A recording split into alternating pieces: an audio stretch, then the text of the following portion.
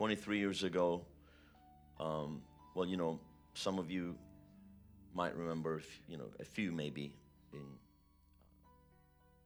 1999, August 17th, 1999, there was a major earthquake here in Turkey, just south of Istanbul. And my wife and I, we had been in New York City for 2.5 months, part of a big campaign, a soul-winning campaign called Good News New York, where we had over 50,000 people saved. Our pastor was doing a major campaign using Madison Square Garden, which is pretty much world-renowned for the basketball and everything. So we had meetings there every night. A lot of also big names came and preached. Reinhard Bonnke before, of course, he's with the Lord now, and T.D. Jakes, and of course Dr. Rodney Howard-Browne. I mean, he was the headliner, but others that would come and preach. And then during the day, we were leading soul-winning teams throughout the 5 boroughs of New York City.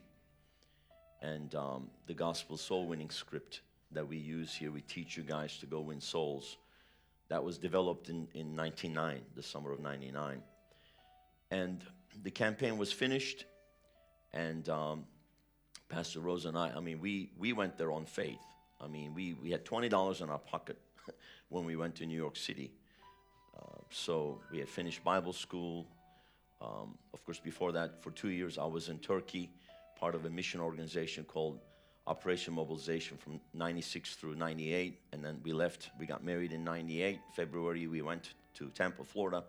We did a year of the Bible school. And then when the Bible school was done, we joined the team, and we were in New York City that whole summer. And I had an offer to come to Tampa, be on staff, to be the outreach coordinator for the church, River Tampa Bay, and then train the Bible school students, pretty much what we did in New York. So I had that offer, and then we had that offer together, obviously. And then they said somebody needs to drive the ministry truck down to Florida.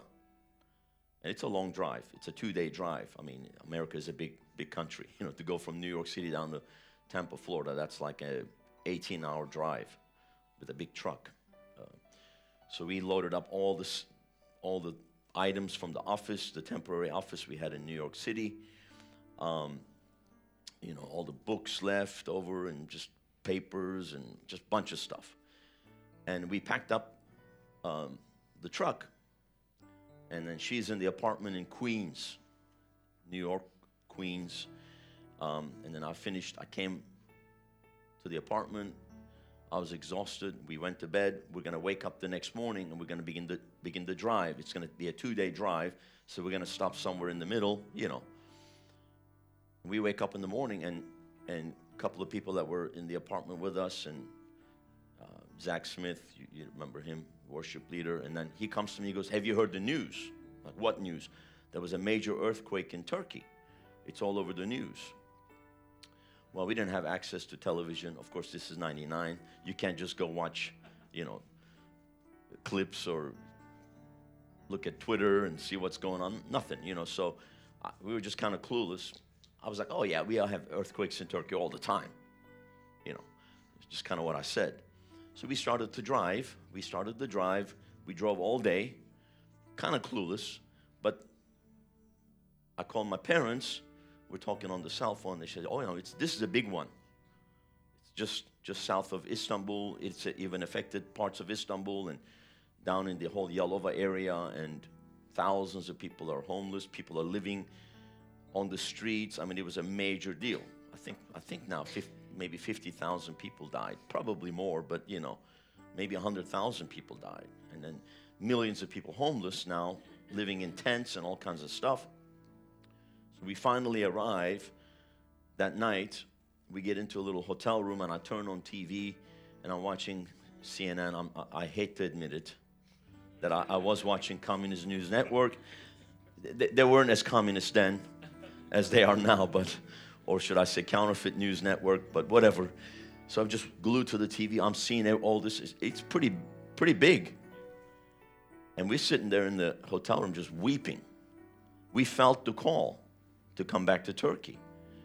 We thought we would wait another year or two. I mean, I don't know, but of course we had an offer to go on staff and you know, start out in the ministry back there, and now we feel the call. We've got to go back. We've got to go back.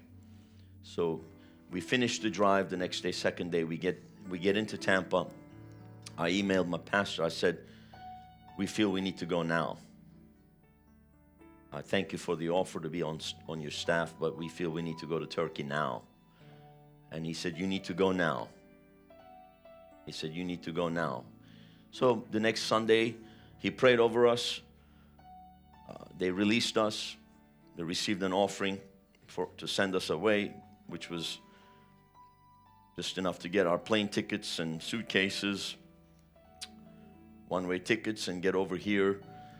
I mean, no apartment, no house, no furniture, nothing. I mean, just showed up with suit. That's what we always do. We just show up with suitcases.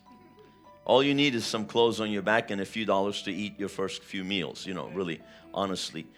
So anyways, that was it. A week later, towards sometime, I can't remember exact date now, but probably August 27th or 28th or something like that, about 10 days after the whole thing, we arrived in Istanbul. And our pastor, Pastor Rodney Howard-Brown, he said, just go. I'll send some teams to help you. And then they sent a team of 6 students. 3 different teams came, and my dad came on a couple of the teams. And we went down to the earthquake area, just evangelizing, you know. I jokingly say I was having tent crusades. Not like the tent crusades in Africa, you know, not like bunkies, 100,000-seater tents, but people were living in tents. And I'd go preaching in tents, little tiny tents, and 15, 20, 30 people will gather in a tent, you know, and we'd be preaching. I'd literally just do altar calls. We mobilized. We were leading hundreds of people to the Lord. I mean, people were so open to the gospel. And then I get a call and a letter from the Turkish Evangelical Council, or whatever they were called at the time. Like, it's just like all the churches, all the Turkish pastors and churches or whatever. And they said, you need to leave. You can't be preaching in the earthquake area. That's not right. They said, you're taking advantage of people's emotional distress. Can you imagine? I mean, that's like, there's no better time to preach the gospel when people have just faced death. Everyone knows somebody who died. Most of them had to crawl out of buildings. I mean, they're all like you start talking about death and heaven and hell, they're all like, yes, I want to go to heaven. I mean, I want to know. I mean, it was shockingly, because I mean, 90s in Turkey, okay, you have to understand. When I started out in the ministry in 96 here in Turkey, 96 and 97, I was arrested 12 times, detained 4 days, beaten by the anti-terrorism unit, because they said I was a terrorist for distributing Bibles and preaching the gospel. You know, I preached in one church. The police came and took me after I preached, and they beat me. I mean, that's how it was in the 90s. 12 different times I was interrogated, detained. You know, we were constantly under threats like that. You know, it was not an easy time in the 90s, and now here I am in 99, and I've never seen my country as open. People were so open to the gospel. We've distributed water and food and other things, and so the first 2 teams that came, September, October, I think the other one was right before in November, you know, we were in the earthquake zone, and then we would come to Istanbul. I did some ministry here. I preached in a few churches here. I preached in a church out here in Kadıköy. Preached and did an altar call. Like a dozen people came to answer the altar call, and they were shocked because they never did altar calls. You know, and then I remember after the service, one guy came and said, I'm so upset with you. I said, why? Because I've been coming to this church for 2 years, very comfortable. Today you made me feel uncomfortable. I said, why? Because you told me I have to make a decision. You know, he wasn't even saved. He'd just been coming to church for 2 years, not even saved. And then I'm giving an altar call, and there were a few Africans. It's an international church there, so one African was coming up and then boom, fell out under the power of God on the way to the altar. Everybody went, like they'd never seen that before. So, you know, I mean, we had no Pentecostal We had no Pentecostal move in our nation. We had no, and today's Pentecost Sunday, and this is the reason I'm touching on these things. We had no Pentecost. We have and had no Pentecostal heritage. We had no Pentecostal, Spirit-filled, tongue-talking, baptism in the Holy Ghost and fire with the evidence of speaking in other tongues, laying on of hands, gifts of the Spirit, power of the Holy Ghost. We had none of that. We had zero. When we started the church in 99, there were only about 500 Christians, born-again Christians in our country. Only about a dozen established churches. So we are the first Pentecostal church in this nation.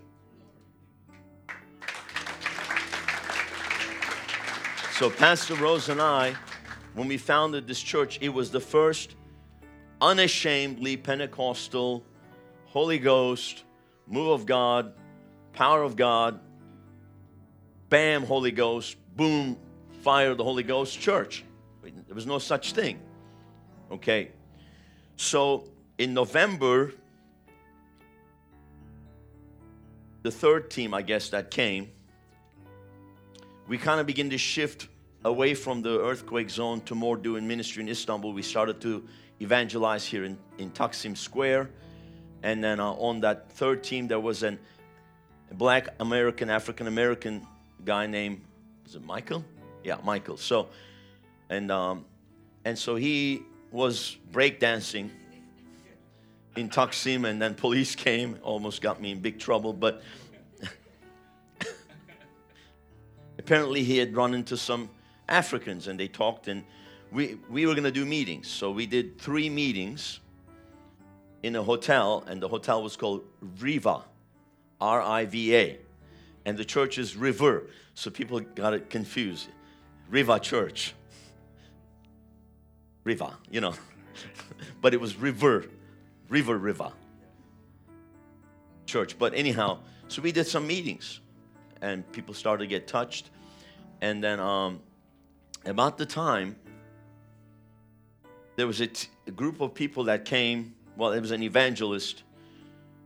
He's also gone home to be with the Lord now, but his name is Bengt Wedelman. He was from Sweden, Uppsala, from the Word of Life movement. And they had, after the fall of communism, they had done major missions work in Eastern Europe. And so they had planted many, many churches throughout, Armenia, Ukraine, the Eastern European countries. And so they were having a conference here, and I went, and I was a part of the team. I preached, ministered, and then there were pastors there, and there was a group that said, would you come to Bulgaria? Would you come to Albania?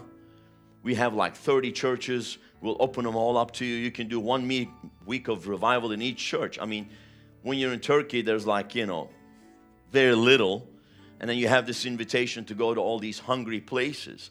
I thought, man, this is like a revivalist dream. Come to each church, have a week, bring the fire of God, bring the move of God in Bulgaria, Albania. We could have spent 6 months there. And that sounded very enticing, if you think about that. So I called my pastor. I told him this is what, he said, nope, you're not doing that. You call to Turkey. You're going to plant a church there. I said, Pastor, it's like nobody here. Nobody wants me. They hate me already. I mean, because I was getting threatening letters from other pastors. That they were angry with me because we were preaching the gospel on the streets. They said, you can't do that in Turkey. This is Turkey. You can't do that. And they said, and then of course people were getting upset that I was having healing meetings, laying hands on people, power of God was knocking people down and all that kind of stuff. So it was Thanksgiving in America, so that's the last week of November or whatever, and our pastor was doing like a Thanksgiving mini camp meeting, just some meetings. He said, nope, you get on a plane right now, you come back to Tampa, I'm going to talk to you. So we got on a plane, we flew to Tampa to the Thanksgiving camp meeting. We were there like 4 days of meetings, and he says, you're not going to Bulgaria, you're not going to Albania, all this stuff, because you need to be in Turkey. I said, all right, fine, I'll obey, obviously, because when you have that opportunity, it's very enticing, man. I can go, I've got preaching lined up for the next 6 months. And here you're preaching to 10 people. They're sitting there looking at you like this. You know, so we came back, and when we came back, we did 6 meetings, and that's Pastor Gavil was in those meetings. So again, in the same hotel in Taksim, we did 6 meetings. We called them Healing and Miracle Services, and we had handbills printed. We were passing them out in Taksim. And then the first meeting, we had 8 people. And 6 of them were on the team. So 2 people. 2 Turkish guys showed up, and they were trying to hit up the team for money. And one of the guys on the team gave him a whole bunch of money, so I had to take all the money back. So you're not giving people money because you'll never see them. And of course, we never saw them again. But the third meeting, there was a guy that came on crutches, a Nigerian footballer. Remember his name? Yes. What's his name? Huh? Yeah. So third meeting, he came on crutches. The crowd's growing a little bit. Now we got about 15 people. So he came in on crutches, and I'm preaching. And now I preached on healing. I'm going to lay hands on people to be healed. So I said, so he comes here on crutches. All right. I put my hand on him. Power of God, I feel the power of God hit him. And the power of God hit him, and he jumps. He throws the crutches. He throws the crutches. He goes like this. But then he runs out the building. He leaves. He ran and he left. I'm like, I guess he's got an urgent thing to get to, now that he's healed. But then the power of God began to fall. I prayed for more people. People getting touched. About 15 minutes later, he comes back. He's got grocery bags, cookies, and juice. He wants to celebrate his healing. And he's dancing, You know, I have a very big God, always by my side. Very big God, by my side. So he comes and he goes, I want to celebrate. So he was a footballer. He had come, obviously, he had a knee injury. He was cut. I can't remember what, Çanakkale, Dardanelspor or someplace like. And then he got healed and he testified, and next service, door opens, like 40 Africans show up. And now they're outnumbering the Turks. There's like maybe 10 white people and the rest of the... And I'm looking at my wife going, we here in Turkey or are we in Africa? What's going on here? I mean, I didn't realize, obviously, I've been away. I mean, I didn't realize that there was now a forming, and fairly new at the time, obviously, just in the last few years of an African community was forming here in Istanbul. Not as big as it's now. It's huge now. Maybe a few hundred of you guys were here then. I wasn't really aware of it, but, and then that's the story. And then 6th meeting, we had 120 people. 126 to be exact. Place was packed. Africans are dancing. I mean, it was, and the Turks are going, what is going on? And then I stood there, that 6th meeting. I think the meeting was on a Friday night, if I'm not mistaken, maybe Thursday or Friday night. And then I stood there and I announced by the Holy Ghost, because we weren't planning anything. We were just doing meetings just to see where it was going to go. I stood there and I announced, I said, December 5th, Sunday, will be the first Sunday morning service of River Church Istanbul. Come here, be with us. And I make the announcement and I'm thinking to myself, I haven't even talked to the hotel yet. I don't even know if it's available. But I just announced it by the Holy Ghost, and then I went and said, we needed Sunday morning. Of course, who's going to use a hotel ballroom on a Sunday morning? So it was available. So we had the first Sunday morning service. And then I realized, and then I had to start preaching in English with Turkish translation, because now we have a all of a sudden we have immediately a multicultural, multinational, multilingual church right off the bat. And right off the bat, it was the largest church in Turkey. Because, most of the churches are running like 20, 30 people. Just like that, in a week's time, we had like 125 people. And then, while we're doing evangelism, over by the Saint Anthony's Catholic Church, another black man comes up to me and he goes, we start talking, and he was an islander. He was a Caribbean islander. I can't remember. He was from one of the Caribbean islands. So he was not an African. And he had like a British accent. He was one of you remember the guy? Scott Martins. From where? Oh, he's from Cameroon, but I thought he was from one of the islands. Oh, he claimed to be from the Caribbean islands, but he was really a Cameroonian. Oh, okay. That explains a lot about him. That explains a lot about him.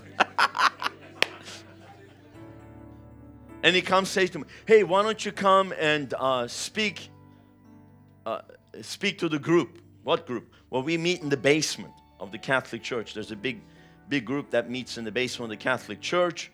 Would you come speak to them? And the funny thing was, I had a dream. A few weeks prior to that, I had a dream that I was preaching in a Catholic church. You want to talk about Catholic, statues and smoke and candles. The whole shebang Catholic. And as I was preaching in the Catholic church, the power of God was falling, and people were boom, boom, falling out of the pews, even knocking over candlesticks. In my dream. And I thought, that is a crazy dream. What? And then this guy invites me. Oh, that's it, Lord. I said, yes, I'll come. See, I had already a word from the Lord, because I thought to myself, what am I getting myself into? Because he said, you can do the scripture reading of the day. Like, I'm going to get up there, they're going to hand me a scripture, and I'm going to read the scripture I get 2 minutes. What am I going to do in that? I'm not getting myself into that mess. Yeah, But the Lord said go. So we went. I came there, and Pastor Rose was there, and she didn't come. I guess I had a few people with me from the church, but I can't remember who was with me. But I show up. And then there's about 40, 50 Africans there. All African. Stuck in the basement. They won't bring them out. They just stuck them in the basement. So, listen, you remember the Filipina nun? What was her name? Rosella. So there's a Filipina nun, another nun, and a priest, all decked out, They're sitting there, the two nuns. No. Namde was there in the meeting, though. He was not with me. No. But he was in the meeting, but he didn't come with me. But listen, so the two nuns are sitting there, and the priest is sitting there. And I get up. They did their little thing. That guy did his little thing. So he hands me the paper, scripture reading of the day, and I look at it like this, and I go,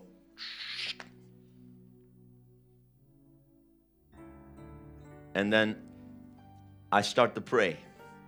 Okay, everybody lift your hands. Father, in the name of Jesus, may the power of the Holy Ghost move in this place. As I said it, the nun, boom, fell out of the chair and rolled. She rolled over and hit the priest in his foot. And the priest goes, oh, what is this? And then he leaves. The priest left, which is good.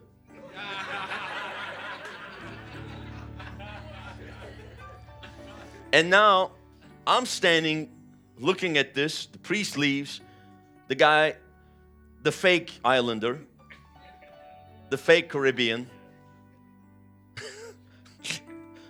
in reality a Cameroonian, pretending to be from Jamaica or someplace. I don't know where he claimed he was from. He's looking at me. I'm looking at him. And the Africans go, preach, preach, preach, preach. Remember that? You were there. So I preached for 30 minutes, gave an altar call, lined up everybody, started laying hands on them. Power of God began to hit the Africans. And then we ended up pretty much shutting that thing down. I mean, it went on, but the religious stayed. But then, like a whole bunch of people followed us to the river. Some of them came to the Bible school. Pastor Priscilla was one of them. Namdi was one of them. And I think those are about the two remnant that remain from that. So it's kind of a very, very interesting, very unique way how everything started. But I mean, you know, nothing was by design, nothing was planned. Everything was by the Holy Ghost. Everything was just a flow. Everything was just supernatural. Everything was just by the Holy Ghost, really, honestly. And then, I'll never forget, you were there. Pastor Rose prayed with you to receive the Lord because we had just gotten into this place.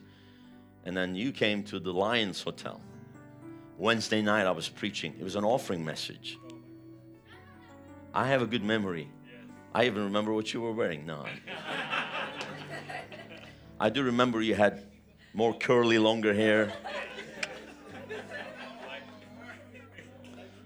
Pretending to be a footballer.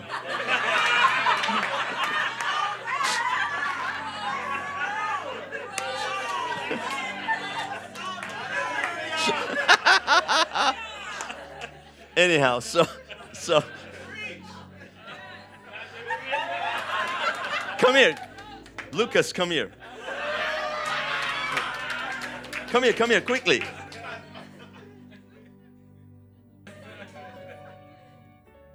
So I want you to imagine Pastor Godville with that, but take out the sides, but something like that.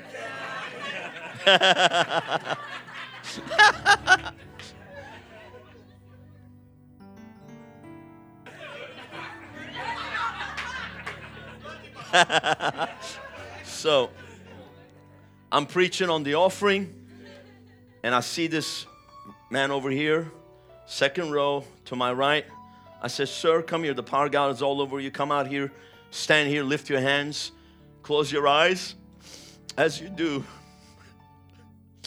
the power of God comes on you. Whew. And the power of God hit you. You fell out. And then I remember I said, joy unspeakable and full of glory. And the Lord radically touched you. And then you still wanted to pursue football. I said, you called to the ministry. You need to come to Bible school. And he got a little offended with me, I think. He left for a couple of weeks. I'm just telling the truth. It's 2000. It's 2000. Probably February. And then you showed up a couple of weeks later and said, Pastor, you're right. I need to come to Bible school. So he came to Bible school. And then you came to Bible school. And then you guys met. And I married you, what now, 20 years ago? 20 years ago. First couple I married here in Istanbul was this couple. Happy anniversary. Happy anniversary. Aww. Come on, everybody say, aww.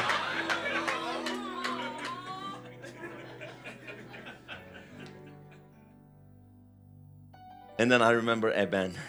He was like, what, 3 or 4, maybe 4 years old. 4 or 5 years old. He'd sleep under the chairs while his mom was in Bible school at night.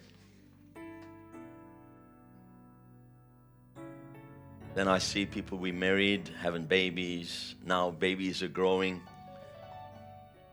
Irene's almost 18, not a baby anymore, a big baby. I mean, you know, it's pretty phenomenal. The work that the Lord did here through the church, the Bible school. Then in 2007, the Lord opened the door for me to go on television to become the first Turkish man ever to preach the gospel on television. Back then we called it Eurasian Christian television network now. It's called Kanal Hayat, which is just celebrated 15 years in March. Been on television for 15 years. We've received over probably 3 million contacts to the television programs. And we started broadcasting, first church to start live streaming services here when you could barely get any good internet speed or whatever. I think in 2000, maybe 8, I believe. 8 or 9, 7. 2007, we started broadcasting services, internet services. Hundreds and thousands of people would watch us all over. So media ministry was always a big thing because we knew that our reach would always be beyond this little room here, you know. So many have been reached. And then 2007 again, I started doing a lot of leadership conferences around Turkey. And then the Lord began to open it up. Because we were like on the backside of the desert. We were like lepers, you know. A lot of the missionaries, a lot of the churches, they wouldn't even really talk to us because we're Pentecostal. You know, they say you're a cult. They called us a cult because we speak in tongues, because a lot of them are, you know, like Baptist or Presbyterian or Calvinist, you know. Some of them Baptist, Methodist, Presbyterian, vegetarian. Full of Pharisees and Sadducees and wouldn't sees and couldn't sees. A lot of religion. Of course, we are in a very religious nation too. There's a very strong religious spirit here. So even a lot of people that get saved out of Islam coming to the church, they never really break out of that religious mentality, that religious spirit. So they stay very religious. A lot of the churches just was religious and legalistic, and but then there was a remnant of Africans. They loved the Holy Ghost, and you guys helped us. You guys helped us because to reach the nation, because I cannot even, you know, it's very hard. I thought, you know, that's why I was ready to go to Bulgaria or Albania, because, I mean, how do you build a church with 5, 10 Turkish people?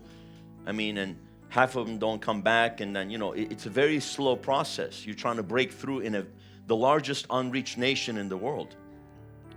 I mean, in the mission organization circles, Turkey was referred to as the largest unreached nation in the world.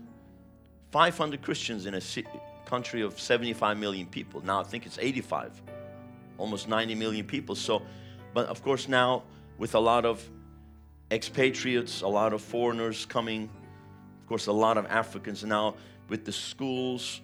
Same thing when I went to northern Cyprus. We had a meeting, 300 Africans and like 3 Turks, because all the students.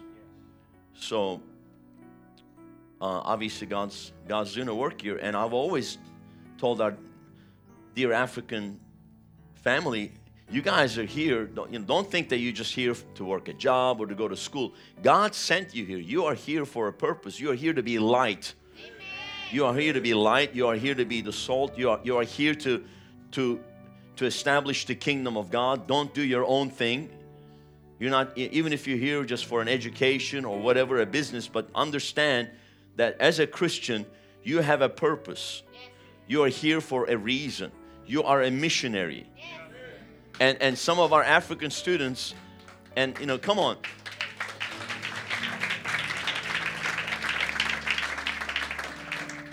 And I don't want to just see Africans. Now, of course, we have a lot of Filipinos too. And that have come through our Bible school just as well. I mean, you didn't come here just to be a nanny or clean a house or whatever. You're here sent on an assignment. You represent the kingdom of God in a nation where the gospel hasn't really been established. And now we are establishing the gospel. Of course, we are in Istanbul, the biggest city. There's a lot more Christians than you, but you can go to some cities in Turkey. There's not even a single Christian, not even one. So think about that. And I'm so proud of all of our people, because you guys have done more for the gospel and the kingdom than so-called real missionaries that come here. American missionaries, they come here, they go live on the beach. They go live on a beach villa, and then they're suffering for Jesus. Give me a break. And I've seen everything. I mean, I've seen everything. This is my 27th year in full-time ministry. I've seen everything. I've seen everything you can imagine. So just the fact that we are here And I mean, we had to break through so many times. I mean, you have no idea how much behind the scenes of persecution and attacks and opposition and adversity we've had to deal with behind the scenes. And we would come here on Sunday night smiling, full of joy. You would never know, but man, we have, and now you guys, this time, 2022, you're actually reaping the benefits of the seed sown by people that really had to pay a price,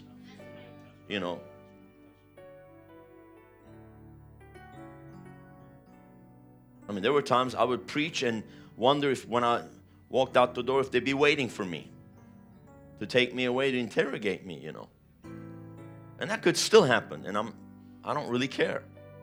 I'm not moved by that. Praise God.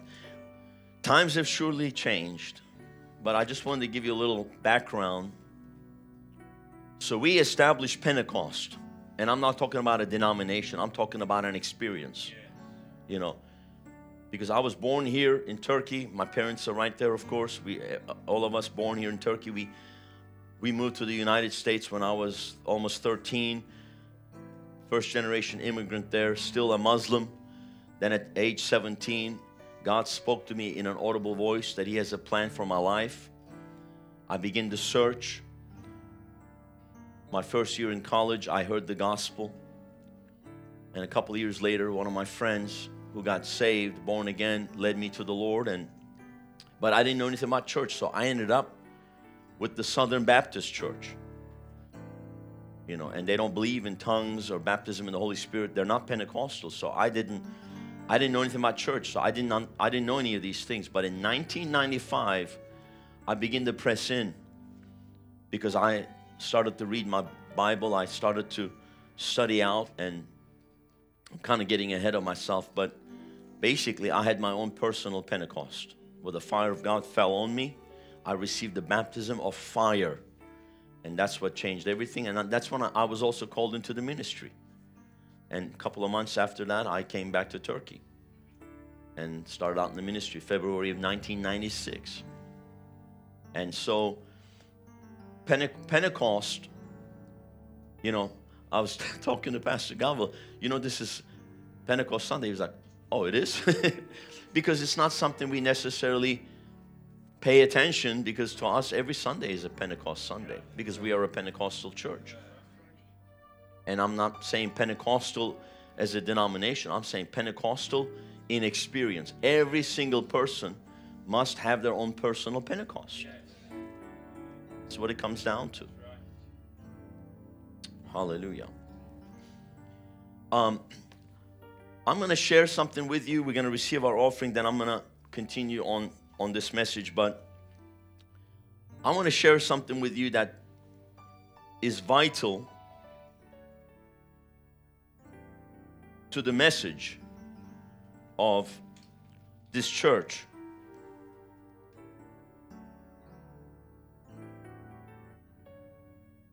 You go with me to please 2 Corinthians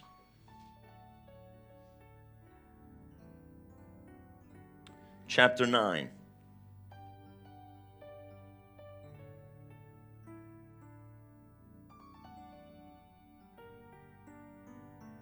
Now, and I'll begin from verse 6, but honey, when we came here, we didn't have anything.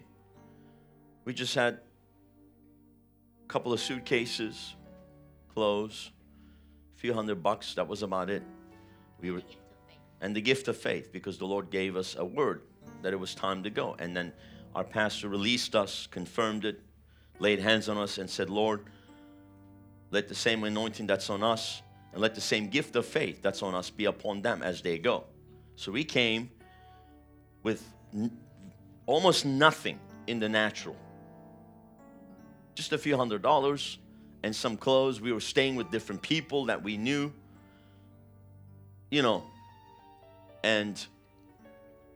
but we came on an assignment. And throughout all these years now, I've been to 25 countries, other places in Europe I went to with nothing, and churches sprung up. And then a little over 5 years ago, the Lord sent us to West Palm Beach. We went again as missionaries, as sent ones, as apostles to establish the church in West Palm Beach, to a city where nobody knows us. Nobody knew us. We didn't know anybody. I just had a word. I had a dream to go to that city. But we didn't just go based on a dream. There was a lot of other things involved and a lot of confirmations, a lot of prayer, over a year of prayer. We went this time with 7 suitcases. My wife and our daughter, Gloria, she was 12. Again, we had very little. You know, so just about everything we've done, initially, we never had what we needed in the natural. But we had a word from the Lord. And there's a key. And I told the Lord, I said, Lord, if you give me the key, I'll duplicate that key and I'll give it to everybody. Okay? Because a lot of people, they want to have the money. I don't want to have the money. I want to have the key. You know, I don't want to have the golden egg. I want to have the goose that lays the golden egg.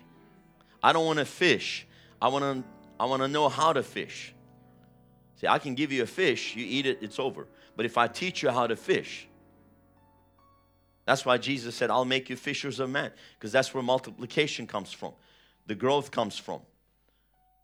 And then when we came here, I remember, of course, the message on giving. That's one that we've always been criticized for, attacked for. You know, I never thought that people would be upset with getting blessed. You know, people are upset with getting blessed. They get offended when you preach on prosperity. You know, because you have to break people out of that. And just like that, I came, let's just look at from the just African community. Again, I'm just talking about, I'm in the English service here, but you know, when I first came to your place, you were living in this TBS. Do you still call it TBS? Do they even know what TBS is? Who knows what TBS is? I don't even know what TBS is.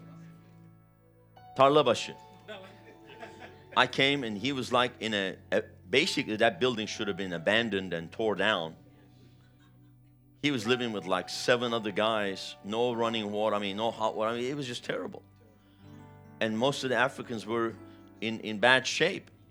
And they just did chabuk chabuk. They worked in chabuk chabuk, which basically just menial labor. But we started to preach, believe God for big things. God's going to bless you in this country. God's going to prosper you. You're going to own businesses. You're going to multiply. You're going to increase. And I kept preaching this word, preaching this word, preaching this word. And it began to get into people. And then people begin to rise up and people begin to prosper. People begin to, advance and people begin to progress. And this is such a key part of the message of revival. The message on giving, the message on believing God for big things, the message on seeing the breakthrough, okay? And so when we came, we didn't come with a bunch of money. Everybody thought we come, they come from America, they come with a bunch of money, I tell them, when you go look for buildings, don't tell them our pastor's in America. Don't tell them that. Because they just think I'm going to show up with 2 suitcases with $100 million cash. They just think, every single place God sends you, you're going to have to begin. You're going to have to start out not having enough. That's why when you look at it, you will just think, well, I have nothing. When Jesus was preaching to the 5,000 men plus women and children, the day was late, and the disciples come to him and say, the hour's late, people are hungry, they need to get something to eat, we should send them away. And then Jesus says, you give them something to eat. And they freaked out, like, how can we give them something to eat? One of them pops off and says, we need 200 denarii. That's like 2/3 of a year's income. So that's a lot of money. Several tens of thousands of dollars. And then the other one says, hey, we have a small boy here that has 5 loaves and 2 fish, but we have nothing. See, we always think we have nothing, but we have something. And we have to understand that we have to operate in faith. We have to operate understanding the power of seed time and harvest time, and believing God for big things, and believing God to see the breakthrough. Why do you think we preach? And people think that we just preach this to get an offering.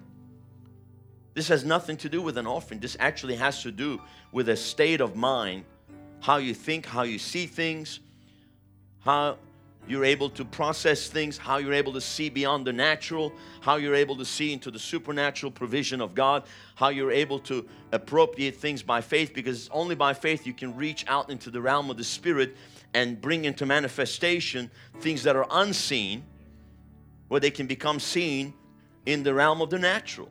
And many people live in the realm of the natural. They walk by sight. But the Bible tells us not to walk by sight, but to walk by faith. And faith is based on having a revelation. One word from God can change everything. One word from God can change everything. When you have a word from God, that's all you need. And you just have to step out in faith and obey. And so we came here totally in faith. I went to many countries totally in faith. Went to West Palm Beach totally in faith. We operate out of the realm of faith, not the realm of senses. Not the realm of the 5 senses, the natural, what you see, what you hear. You cannot operate out of that realm. You have to operate out of the realm of faith. And faith begins where the will of God is known. So once you have a word from God, you step out in faith to do that. Now, sometimes the step is too big. You need some confirmation. That's why you better have some people that speak into your life, because if you, instead of being in faith, you can end up being in foolishness, taking a step out of time, out of wrong direction, wrong timing, and it'll be a big mess. The whole thing will fall apart. And whatever you start out in the flesh, you're going to have to keep it going in the flesh. And it's going to be hard. It's going to be really hard. But when you have a word from God that comes into your spirit, and it's energized in your spirit, it burns like a fire. Is not my word like a fire? And when it begins to burn like a fire in your belly, you know you have a word from God that's burning in your belly. And I'm not talking about hype. Hype wears off. That's why you got to sit on it, make sure that it's not hype. After 2 or 3 days, the hype will wear off, and then now you really know what you got in there. And then, especially when that word gets challenged, and there is no hype, but nothing but negative feelings about it, negative thoughts that come to you, contrary, that's why you got to hold on to that word and you say, bless God, I have a word. And what is that word? That word is God's seed. God seeding you. God has seeded you, His word. And that word is the seed of faith that's going to produce faith in you. But once you have that seed, that faith, now you have to act on it. You can't just sit and wait for something to happen. You can't just sit, wait for the angel to come and stir the waters. You have to stir the waters yourself. How do you stir the waters? You take that word, that seed, and you say, bless God, I got a word from God. That's it. I'm gonna believe it. I'm gonna obey it, and I'm gonna step out in faith to do what I need to do. You do your part, then God shows up to do His part. Because the only way to tap into God's grace, which is His supernatural ability, is to be in faith. I mean, salvation is God's grace. How do you receive it? By faith. Healing, God's grace. How do you receive it? By faith. Provision, it's God's grace. How do you receive it? By faith. Prosperity, God's grace. How do you receive it? By faith. All of these things we have to receive by faith. So when God puts a word in your spirit, now you have to take that word and you have to believe it. And now you have to step out in faith. You have to obey. Because He's going to call you. He's going to speak to you. And that word is going to challenge you. Your knees will begin to have fellowship one with the other.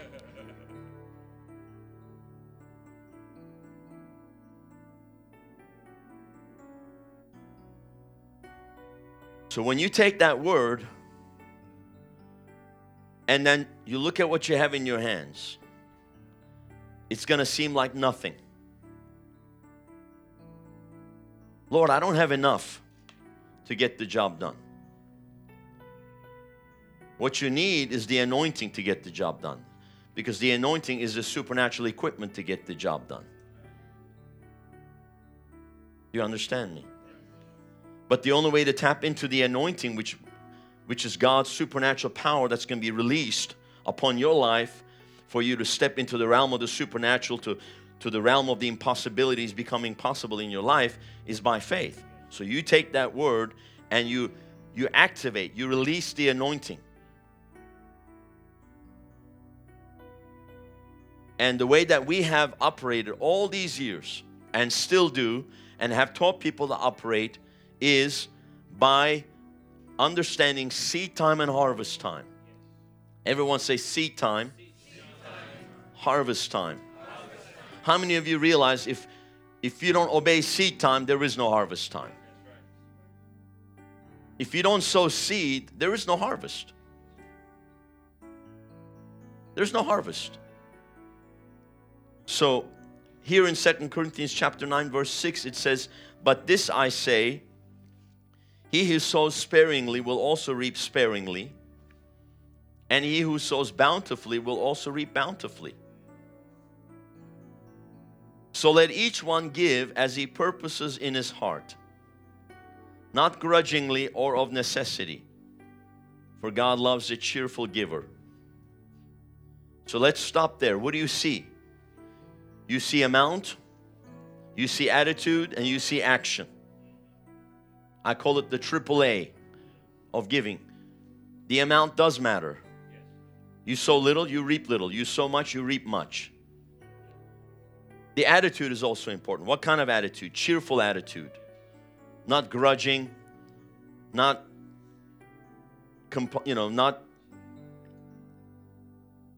of necessity, because nobody's forcing you. Nobody's putting a gun to your head to do it. Even when God spoke to me, He never put a gun to my head. He said, it's always an invitation. When God calls you and speaks to you, it's always an invitation. He can't force you to do anything. We all have a free will, and we have to submit our will to the will of God. It's our choice. We have to make a choice. Faith is a choice. I choose to obey. I choose to believe God's word. I choose to do what He called me to do. It's a choice. And every single one, we're going to have to end up giving an account for the choices we made. Many are called. Few are chosen. Why? Because they made the choice to say, "Yes, Lord." And many others out there, they don't obey. They flounder around aimlessly. I remember one time there was an African brother that came up to me after service here and said, "Pastor, I should have come to Bible school 5 years ago." I said, "Do you realize you could have already graduated by now? And you could already be moving in the direction God has for you, but now you're behind. Will you do it now?" He says, "Well, I kind of missed the boat." I said, "It's never too late." He didn't do it. Because you're either gonna, listen, you're either gonna make excuses, right? Amen. You're either gonna make excuses or you're gonna make progress. I just choose not to make excuses, because you can always find an excuse. Excuses are plenty. Moses said, "Lord, I'm old. I have a stutter." You know, I'm alone. I'm this, I'm that. You can always make excuses. We can all make excuses. Lord, so-and-so betrayed me. You know how many times I've been betrayed by people I helped? You help them, and they don't even say thank you. They stop calling, they stop responding, and then you find out now they're talking ugly about you. It's like, okay. Well, you know what? Thank God I did it unto the Lord. Don't do it unto man. Do it unto the Lord. If you do it unto man, you're always going to be disappointed because you're always expecting something back from somebody. Just do it unto the Lord, and it's my seed. I blessed them, I sowed it, and when I realized that I sowed it as a seed, then I have a harvest. No matter how they respond and how they act, if I walk in love, if I walk, then I'm going to be blessed. That's why I tell people all the time, I'm not blessed by your giving. I'm blessed by my giving. Because I'm a giver, I'm blessed. Amen.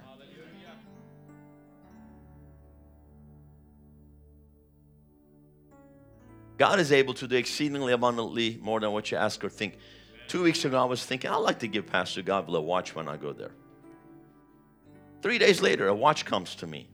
A Swiss watch. I think it's got diamonds on it. I think those are diamonds. I was like, praise God, this is the watch I want to give him. Because it's not my style. It's not my style. It's not my style, but, he likes it. I mean, you just... I'm thinking about what can I give when I get there, And then we have the banquet. I said, I want to pay for that. I'm leaving, somebody hands me an envelope. And then there was enough money to pay for the banquet. I said, I want to pay for the banquet. Because you got to come to give. I didn't come here to receive. I receive your love. I receive your blessing, hugs. But I'm here to give. So I just operate in the realm of giving. When we came to Turkey, people said the same thing. Oh, he came from America and he's taking our money.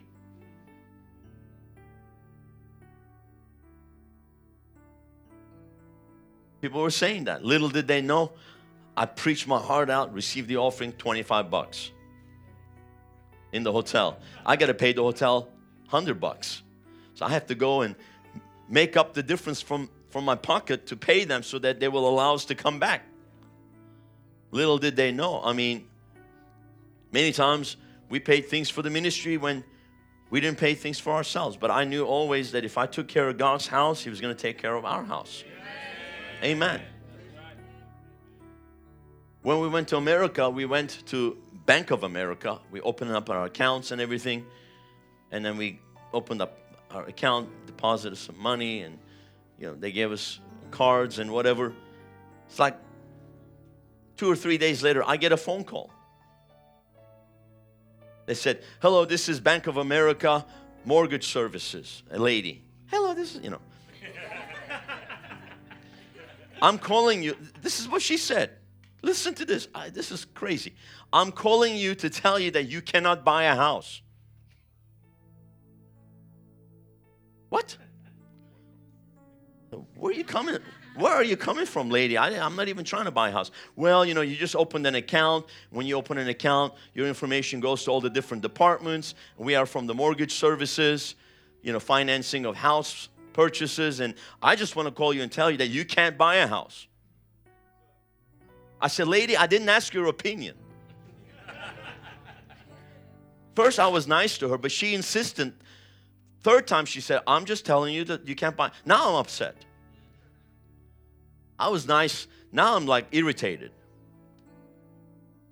And she says, it could be 5 to 10 years before you're even established, because you just came to America, before you can establish to have the credit and all this stuff. And out of my spirit, you ready for this? And that was April, last week of April 2017. We had just got there, all right? Out of my spirit came these words. Lady, I will buy a house in 2 years. Thank you for stirring up faith in me. She just looked at me. I mean, she probably looked at me. I didn't see her how she... Out of my spirit, I said, lady, Now that you've irritated me, basically, I'll buy a house in 2 years. And then she said, that's impossible, sir. I said, we'll see. Thank you for calling. God bless you. Have a nice day. I hung up on her. Exactly 2 years.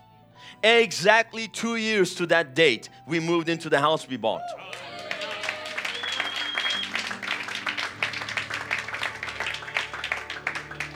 She said it was impossible. Okay, we'll see. Lord, it's impossible for us to feed 5,000 families. We only have 5 loaves and 2 fish. Really? Bring it here. He took it, he looked up. Everyone say he looked up. Then he blessed it. Everyone say he blessed it. What does that word bless means? Be fruitful, multiply, increase. Come on, somebody say, he commanded increase. Come on, say somebody. Somebody say, he commanded increase.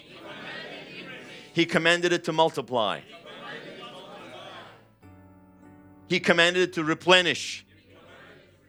Empty bellies.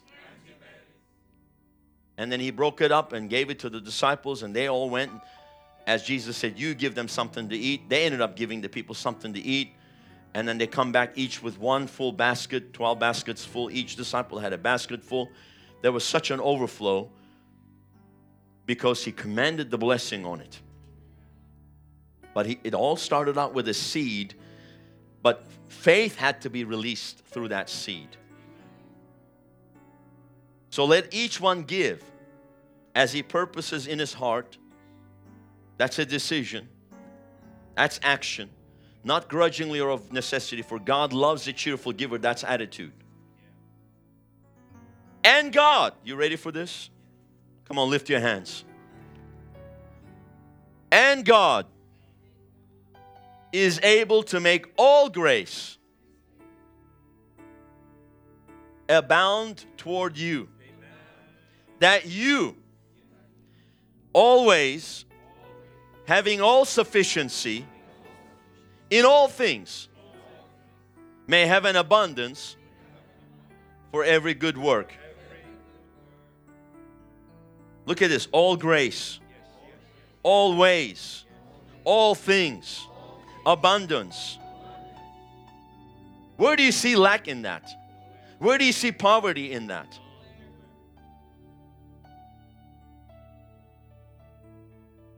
So God's not against us being blessed and prosperous.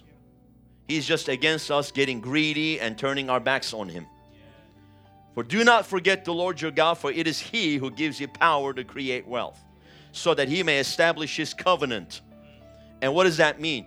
Establishing His covenant means God has a responsibility and you have a responsibility. In the covenant, we all have our part to play. When we play our part to establish His covenant, His kingdom, then He finds us as kingdom builders, and He'll bless you and He'll prosper you. He'll multiply you. I don't care what the World Economic Forum is planning. I don't care what the devilish globalists are planning. They're saying get ready for shortages, get ready for global economic collapse. It's all manufactured. It's all manufactured. It's all by design. It's all by manipulation. They said in America, headlines last Sunday in all the American mainstream media outlets, the propaganda machines of the Antichrist globalists, there will be beef shortages in America.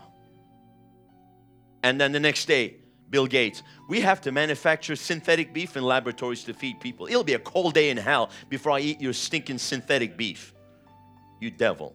But that's how they operate. But people believe it because they're in fear. They are in fear that there's going to be lack. There's going to be famine. Guess what? There could be the worst famine and you will still prosper and you'll still increase 100-fold. Isaac sowed seed in the middle of the famine, and in the same year he prospered, he increased 100-fold. So in Matthew 3:11, there's a verse of scripture that changed my life. And when I say it changed my life, here's how it changed my life.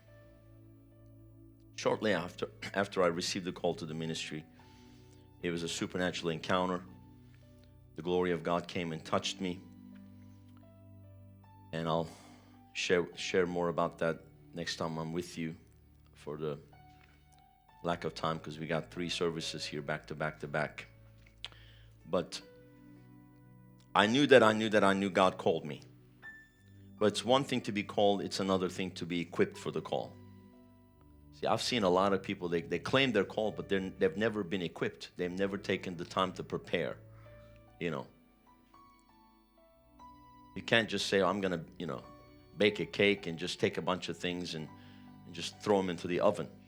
I mean, you have to put everything in. There's a whole process involved in preparation. You know. There's always a process involved in preparation. So, I was just crying out to the Lord to speak to me about, you know, what He would have me do. I knew that He called me. Now, how am I going to go about this? And what happened when I was in the Baptist church, they never told us anything about the Holy Spirit. I'd ask questions. But the only thing they did tell me one thing about the Holy Spirit. They said, well, He'll help you read your Bible. So ask the Holy Spirit when you read your Bible to help you. I said, okay, praise God. So I asked the Holy Spirit to help me, and I read the book of Acts. Then, of course, I became a troublemaker to the Baptists. I began to ask questions of, well, what is all this? Because I didn't see any of it in the church. And I had supernatural encounters throughout my salvation, so I knew that God moves supernaturally. So I said, well, that doesn't happen anymore. Well, what do you mean it doesn't happen anymore? They get to have all this in the book of Acts and we don't get to have anything now? That makes no sense. And then others would just say, well, you asked too many questions. That's exactly what happened to me in religion. That's why I wanted to have nothing to do with religion, because they told me to stop asking questions. So I began to cry out to the Lord. And one morning, having read the book of Acts, I kept going back, reading the book of Acts, crying out for that supernatural to come into my life. Somehow I found my way into Matthew 3:11, and as I was reading this, where John the Baptist says, I indeed baptize you with water unto repentance, but he who is coming after me is mightier than I. And that word mighty there is the same word power, dunamis. Whose sandals I'm not worthy to carry. He will baptize you with the Holy Spirit and fire. And the moment I read that verse, it was like that verse just became alive. The best way I can explain it, it was almost like that verse just jumped off the page and just grabbed me and just like shook me. It's the best way I can explain it. That verse just like, it hit me. It just, boom, it smacked me. It became alive. It became real. And I knew God was speaking to me and concerning, and this was what went over in my mind and my spirit. I know repentance. I have repented. I'm already saved, born again. I know water baptism. I've already been water baptized. But what is this baptism with the Holy Ghost and fire? You know, I couldn't answer the question. Like, I couldn't say, yes, I have that. If you can't say, yes, I have that, then you don't have it. Because if you have something, you know that you have it. And so I was thinking to myself, I don't have this. And then I remember Jesus mentioned this in book of Acts chapter 1. He said, John baptized you with water. In a few days from now, you'll be baptized with the Holy Spirit. Don't leave, tarry ye in Jerusalem. Wait for the coming of the Holy Spirit. And then Acts chapter 1 verse 8, his last words before he ascended to the clouds, he said, when the Holy Ghost comes upon you, you shall receive power. Dunamis. And then you shall be witnesses unto me. Jerusalem, Judea, Samaria, into the uttermost parts of the world. So immediately it just hit me. I began to cry out to God. I mean, in my living room, I said, God, I want this fire. I want your power. And I did that for about 5 minutes. I mean, I'm just shouting, God, I want this power. I need it. You called me. I have to have the fire. I have to have this baptism in the Holy Ghost and fire. Send your fire. I'm in a living room now, not church. I've never seen it in church. I'm in a living room. And all of a sudden, It was like somebody took a bucket of petrol and dumped it on me. And it was like somebody took a match and lit the match and put it on my head. It was like right on the top of my head. It was like this. It was like a bolt of lightning hit me. It was like being struck by lightning. It's like it hit me and it went right through my shoulders, right through my body. And it was like this fire that came all over me. And it was like this mighty power that just came all over me and began to shake me. I mean, it was like a fire just came right on me. I mean, it was like being struck by lightning. It was like taking your finger and putting it in the light socket. I mean, just throughout my entire body, from the top of my head down to the soles of my feet, into my bones, I thought I was going to explode. This power that was surging through my body was almost unbearable.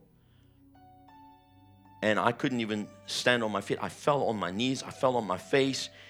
And this ball of fire came into the living room. And this waves and waves of flames were just coming out of this ball, just hitting me. Boom, boom, boom. And it was just going through me, surging through me, over and over again. And I was just shaking under the power of God. I was weeping. I was laughing at the same time. And then I began to speak with tongues. And it was like my tongue was on fire. It was like my tongue was going to shoot out of my mouth like a rocket. And after about a few minutes, I was like, God, I can't take this anymore. For 45 minutes, I was just under the power of God. It was like, and then I just thought, I'm going to die here now. My arms are going to rip off of my body. That's what it felt like. Because it's a fire, it's a power that comes within. And because it's inside, it affects your body. We are spirit, soul, and body, and it is a spiritual force, but man, it affects everything. It affects your soul. It affects your body. And I'm just shaking under the power of God. And I said, God, I can't take this anymore. After about 45 minutes, it became lighter on me, but I could still feel it. It was feeling like electricity was just traveling through my body. And for like several days, I walked around like, almost like I was a drunk man.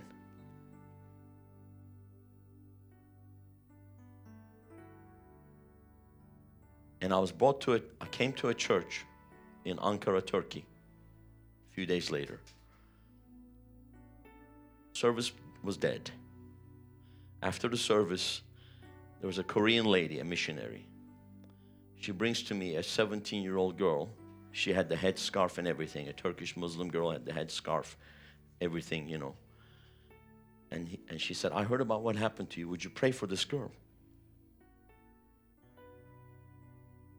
I said, what's wrong with her? And so she lifted up her headscarf, and there was a tumor the size of a lemon on the side of her neck right here. And so and I tell you, this is what happened. I felt, now I didn't know anybody could ever do this. Later on, I found out about evangelists that literally ripped tumors off of people's faces. I felt like reaching out, and I felt so angry. I just wanted to rip that off of her neck. But I didn't do it because I didn't know. I'd never heard of it. It felt like that. But I remembered, lay hands on the sick and they shall recover. So I took my hand and I went and I touched that tumor, the side of her neck. And then she screamed, she goes, "Ah! Abi, yaktın beni. You burnt me, Abi." And then when she said that, my whole arm was burning like fire, tingling with like this electricity, just surging, like a surging power on my arm. And I went like this, wow. Never had happened before. And she starts weeping, shaking. And then out of my spirit, I said these words. And I'd never heard anybody pray like this because the Baptists don't pray like this. I said, in the name of Jesus, I curse this tumor to dissolve. I know it was the Holy Ghost speaking because I never heard anybody pray like that. It was almost like I was outside of my body watching this thing happen. So the girl's crying, and then the lady, Korean lady, takes her away, and I'm standing there looking at my arm like this. This thing's like a bazooka. It's one thing for the fire of God to come on you. It's another thing when you feel it like flowing out of you and touching somebody else, you know. So I go, and then the next day the Korean lady calls me. She says, you need to come over here right now. I'm like, where are you? She goes, well, you got to come and talk to the girl's parents. Well, what do you mean? Well, she's been crying all day, shaking, sitting in the living room. She said, the tumor is gone.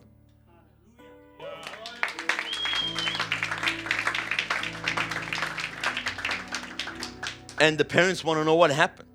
Because I told them I was taking her for ice cream, but I brought her to church. If they find out, they're going to kill me, they're going to kill her. You better come talk to them. And they were in a part of town, I didn't even know how to get there. By the time I took 3 buses, I was like 2 hours later, I'm there. And there's an angry man sitting there. What have you done to my daughter? You the one responsible? So I just sat there. I told him my whole story. My whole testimony, what happened. I was in Matthew 3:11. Fire came on me. And then yesterday, I was like, fire came out of me. Fire burnt that thing off of your daughter. That's Jesus. He healed her. And the man's crying. His wife is crying. I said, can we pray? And I asked them to pray, and they prayed, and they received Jesus into their heart. The man shook my hand and thanked me. And then I walked out thinking, wow, that was the first week of my ministry. And that's basically how it's always been. But a lot of it has been sort of in the backside of the desert, you know.